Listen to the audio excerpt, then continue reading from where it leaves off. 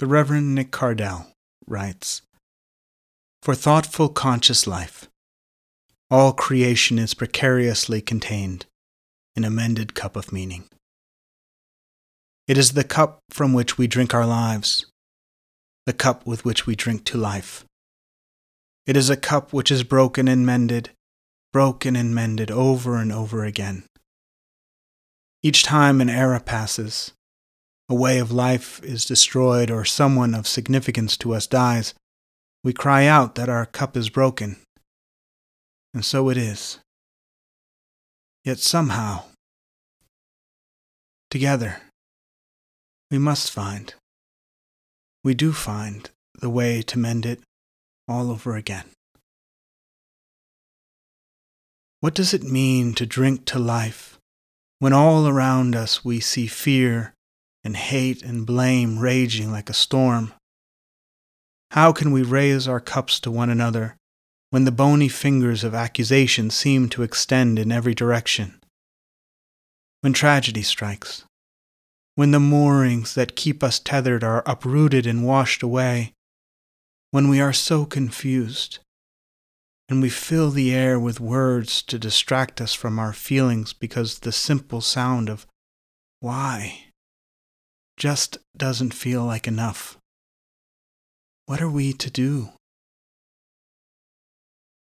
When we are angry, when we feel so angry, in no small part because we feel so helpless, how are we even to mention the mending of our broken cups?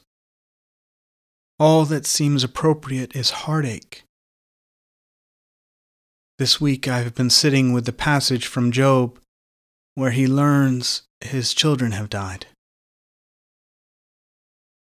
Job stood up and tore his robe in grief. Then he shaved his head and fell to the ground. Naked I came from my mother's womb, and naked shall I return. I don't want to move on from this grief just yet. All around me I hear the clamor of advocates demanding some action, and I too want action, but I don't want it just so I can avoid sitting with this grief.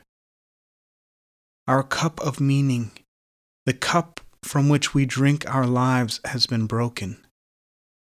It is a mended cup, so we know that it has been broken in the past and we have healed.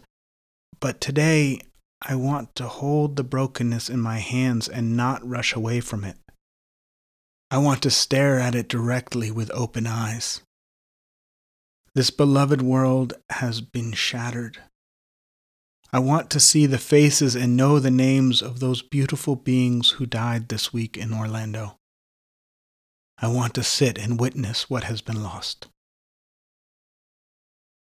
The pull of the outside world's anxiety is strong. The clergy and politicians are tripping over one another to say something.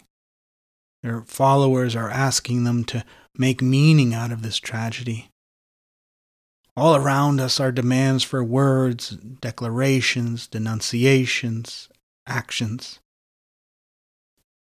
I would like us to do nothing, to slow down, to pause, to stop and just witness, to see the faces and learn the names and sit with what has been lost. We are covering our sorrow and our shock. We are attempting to rein in the chaos of meaninglessness with hot words.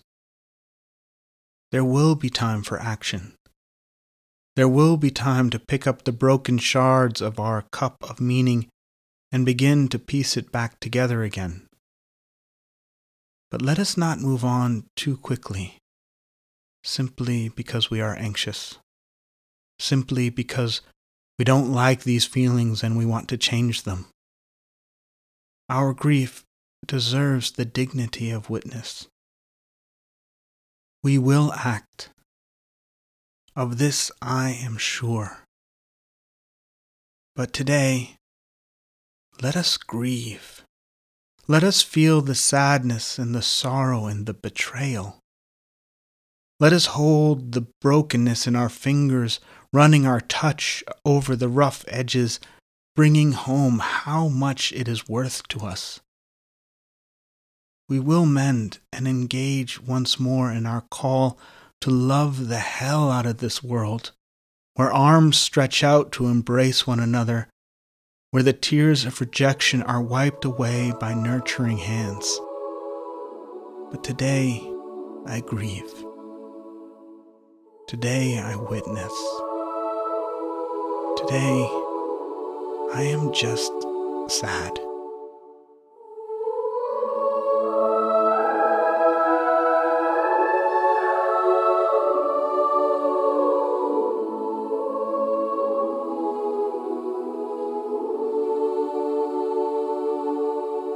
Thank you for listening to this meditation. You can find a written version of it on my website at ianwhitemar.com/meditations. These encounters with violence and loss are becoming all too common in our society. How is God calling you to be in the world? Please find someone to talk with about your calling of peace and love and acceptance. The spiritual journey isn't something we need to do on our own. We are meant to travel the path with partners. I hope you will join me again next week.